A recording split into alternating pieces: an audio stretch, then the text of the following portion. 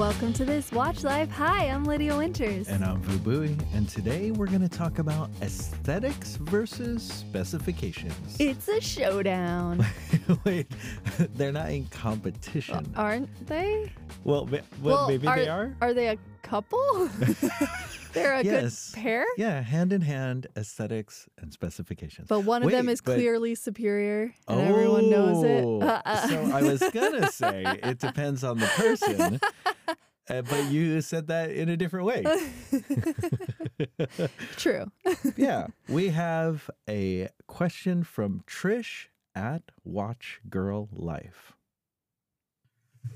Hi Lydia and Vu, this is Trish aka Watch Girl Life. I just have a quick question. How do you balance the subjective elements of watches around personal taste and style with objective factors like technical specs? When choosing a watch, are you more down the aesthetic path or you look at technical specs first? Hope you're well. Thank you.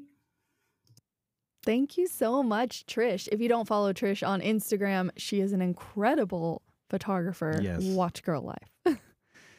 Well, I think, as with many of these things, it's a balance of both. At least for me it is. Mm-hmm. I think they are both very important. And, okay, this is my hot take. Okay. Okay, in my mind, Mm-hmm. there are people, probably most people would say, oh, it's a blend of both. Yeah. That's what That's I pretty fair. believe people would say. But I do think there are people who would say one or the other. Like, no, I'm really only about the aesthetic, or, oh, I'm really about the specifications. And I think those people are lying. Or wrong, Well, maybe? lying to themselves. Okay, lying to themselves. Yeah. I didn't mean that they were lying to us. No. I meant they were just- lying to themselves. Okay, why? Okay, they're just wrong. How Okay, about that? why? Well, we'll go through that. I have a case for that. And A case size or a case look? Okay, spec puns from Lydia Winters. Always. So people are drawn to different things. Like we know that, Yeah. right? Like they're into different things for different reasons. And it's very rare to find two people who are just like, oh yeah, we are exactly the same and we like exactly the same things for the same reasons. So I thought it'd be good for us to talk specifically about what draws us to watches, and like, but I've phrased at least the first thing as a question for you. Oh, okay. Like, what aesthetics do you think are the most important to you? Yes, I think color. Okay. I think like brushed versus polished surfaces, but that is also a spec. So yeah, I have a little bit of like, is it a is it a spec or an is it? aesthetic? Yeah, they kind of blend a bit. That's true. But I would also say like I love like different features in the look. Like I care a lot about what the numerals look like, the font of the numerals, where the Like font the plays, design the itself. actual, the design. Like then that's very aesthetic. That's like design. And like some of the heritage watches, like I don't care as much if they feel exactly like the original, but it's more of like, do I like the feeling of the current one? Like, is it like a heritage vibe that you enjoy? Yeah, I do really like it. Like the BB54, the Tudor BB54. Yeah. Like I just feel that it really matches my style. So that's the other thing is like for me, the important aesthetic is, does it match my like Lydia style? Yeah. And I would say that you have many different styles too. Yes, which but means do I you need see more it fitting? watches. Yeah, do I good. That's why I have so many watches. Yeah, Perfect. yeah. Justification. It's just to match the many looks of Lydia Winters. I mean, even to me, like, so as I thought about this, I thought, okay, you've got your specs things and you've got your aesthetics things. But as you just said, they really start to a blend lot together, because I started to think, okay, well, let's just think about what makes a tool watch a tool watch. And you would think, oh, that's specs. But I'm here to argue that as I thought through what people think about and argue about when it comes to tool watches, it is mostly aesthetic. What? Yeah, well, okay. So most watches these days, I believe, are pretty durable. Yeah, right? that's true. Like the movements themselves, they have shock protection. All of those technologies have even permeated very lower cost movements and watches. And so as long as you have like just most watches, they can survive going hiking, going many on of the things that we're doing, things that except we're maybe actually doing. real extremes, which most of us aren't doing. Most of us are really not big doing extremes. the big extremes. So for most of us, like what a tool watch really is a set of aesthetics. It's more brushed surfaces, less polished. That's true. Right? Like there's certain things that makes it. Now, there are specifications as well that make something more tool watchy. I mean, we talked about the Rolex Explorer in two-tone and how that really made people upset, like that it wasn't true to... Yeah. But it is a bit more wasn't true to the aesthetics because, again, it's like... I mean, it's slightly heavier. Gold is, it's a little heavier. And more scratchy. And a little more can be scratched. Yes, scratchable. Yes. Scratchable. I was but it's still as durable. So I guess then you're like, oh, if you care about the weight, then that would be. Then that makes sense. And I thought the same thing because it was like, well, the Rolex Chinelli had the same exact movement as the Rolex Explorer. And, I wouldn't say that the case, they were only 50-meter water resistant. Yeah. But again, it's that Rolex 50 meters where they say 50 meters means you can do the thing. So to me, a Chinelli from a can it withstand perspective is probably up there with most other tool watches. That's true. But does it look toolish? No. So then if that can be the case so easily with such easy examples, that just popped in my head, then I really do believe that tool watch is just an aesthetic. Yeah, I mean, this blending of what is an aesthetic versus what is a spec. That actually, because I would have probably answered this question as like, I care about aesthetics, really not much about specs. Yeah. But then when I started thinking about it, I was like, well, actually, case size and watch thickness are really important to me. And those are factors which do determine if I'll even go try on a watch. Yeah. Even though I have tried on watches that are much larger than I want or maybe smaller than I want. But it is a defining part of when... like the package of the watch that might make you feel like this watch is for me or, oh, that watch is beautiful, but it's not for me. Yeah. And that first impression can also go really far in whether you want it or not. So you're talking about the specs that they affect the aesthetics. Yeah. Like the size of a watch makes a huge difference. And also that ends up being so personal to you because the size of a watch on your wrist may look amazing on someone else, but terrible on you. But and also, so like watch thickness, again, I would say that I don't care very much about movements, or I'm not like bothered. Yeah, you don't think I'm much about. Indifferent to movements. Yeah. Like well, you think you are. Yeah, I think I am. Except then when I was thinking about the fact that aesthetically, the thickness is. It's important to you.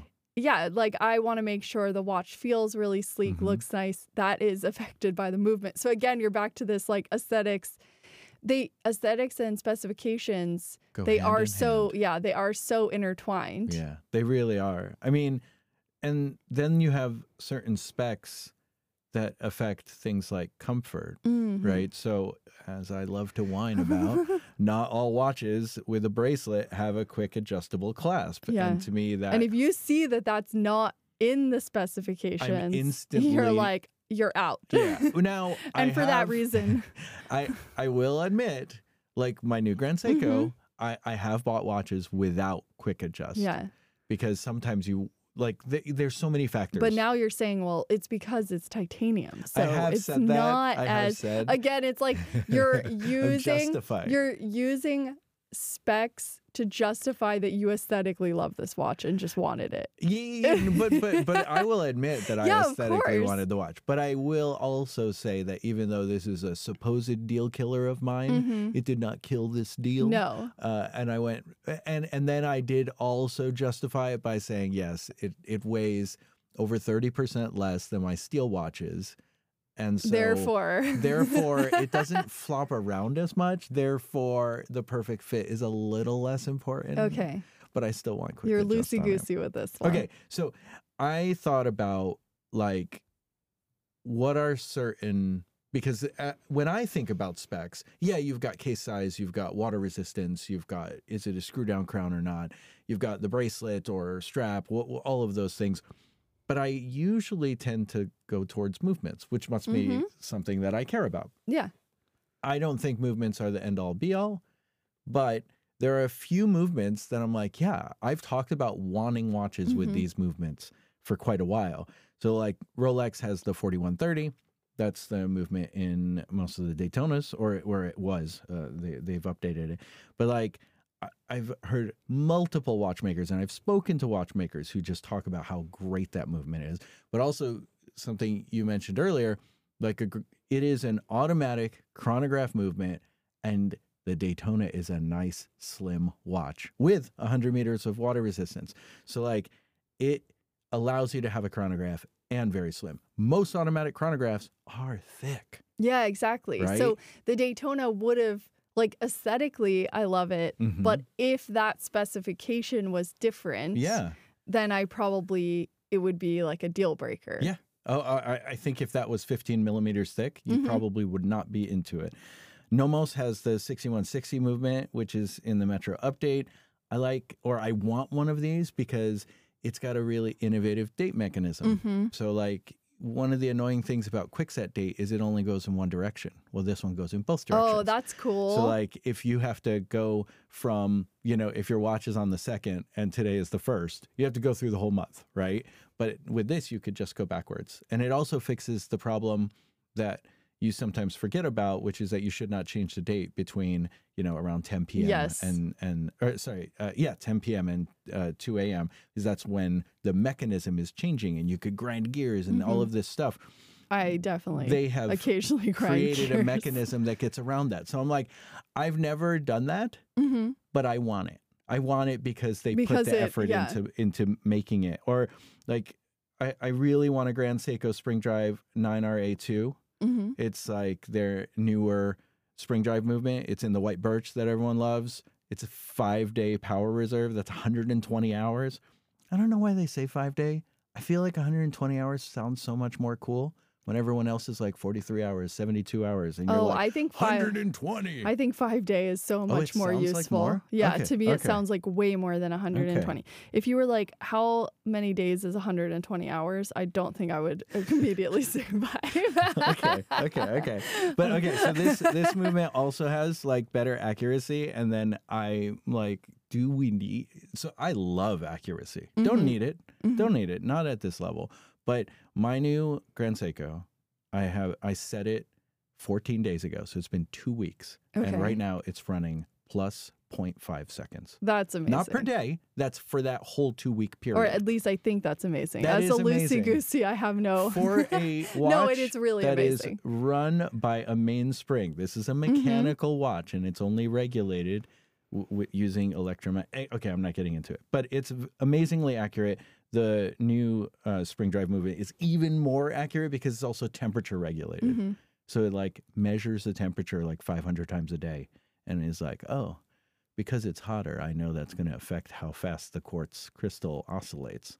That's pretty cool. That is really cool. Again, don't need it, but I love these things. And the last one I'll talk about, and it's not really specific to the new Moonwatch, but one of the reasons I sold my 1861 movement Moonwatch was because the 3861 came out and it was Metis certified, and I was like, that's what I want. Yeah, the Omega Speedmaster. The Omega Speedmaster Professional Moonwatch. I think Metis certification is great. It basically is just a set of specs that they have to test to, and the one is that I think is so great in modern times, or at least we're told it is that it's almost anti-magnetic. Yeah, all these phones and headphones. Everything and has devices, magnets in it these days, which, didn't used to be the case. I don't know if it's that big of a problem because I don't ever have magnet problems with my watches. I've had one watch be magnetized ever, right? in over a decade of wearing And I have watches. no idea if any of mine are, and I'm not unbothered by it. You'd probably never notice if one of your watches was running 1 or 2 minutes fast a day. I don't think so. I don't genuinely. think you would notice. But yeah, so I think there are, even for someone like myself, who I would say I'm aesthetic first, Mm-hmm. the specs still really matter. And they go towards this complete package of what a watch is. And part of it is, how does it look?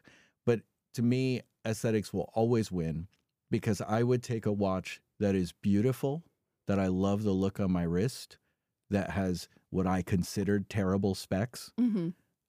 I would wear that.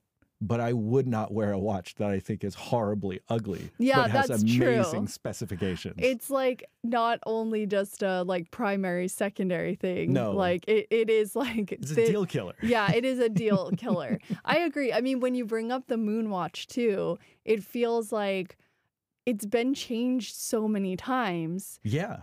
but it has the history, which is more of the aesthetics than, It you know, is. like. No, but it is. I think you're right. So if you think about what makes the Moonwatch like this historical watch, it's mostly the look. Yeah. Because so many things have changed on that watch. The movement has changed. The bracelet has changed. You know, now it's got a sapphire Because crystal. then the technical original didn't. specifications are updated. Exactly. But yet the But you reason see you that kind of want it lineage? is the aesthetics. Yeah, and it's because of the aesthetic. So they can't change the aesthetic too much. Otherwise, it will feel like a different watch. Mm-hmm. And then that historical connection is much less prevalent. Mm-hmm. So yeah, even people who love watches for their historical significance, it's still very aesthetic driven, Yeah. because they look like those watches, but they aren't those watches. Yeah. And I mean, I think either way is fine. But I do agree that it's probably, especially since I found this, they much more rely on each other than you think. Yeah. It is an overlap, maybe more than you have originally thought. Because for me, Yeah. that is definitely what happened. I would have been all aesthetic, no care towards specification, but they As you really thought go through it. together. Yeah, you realize like specs matter. They do matter.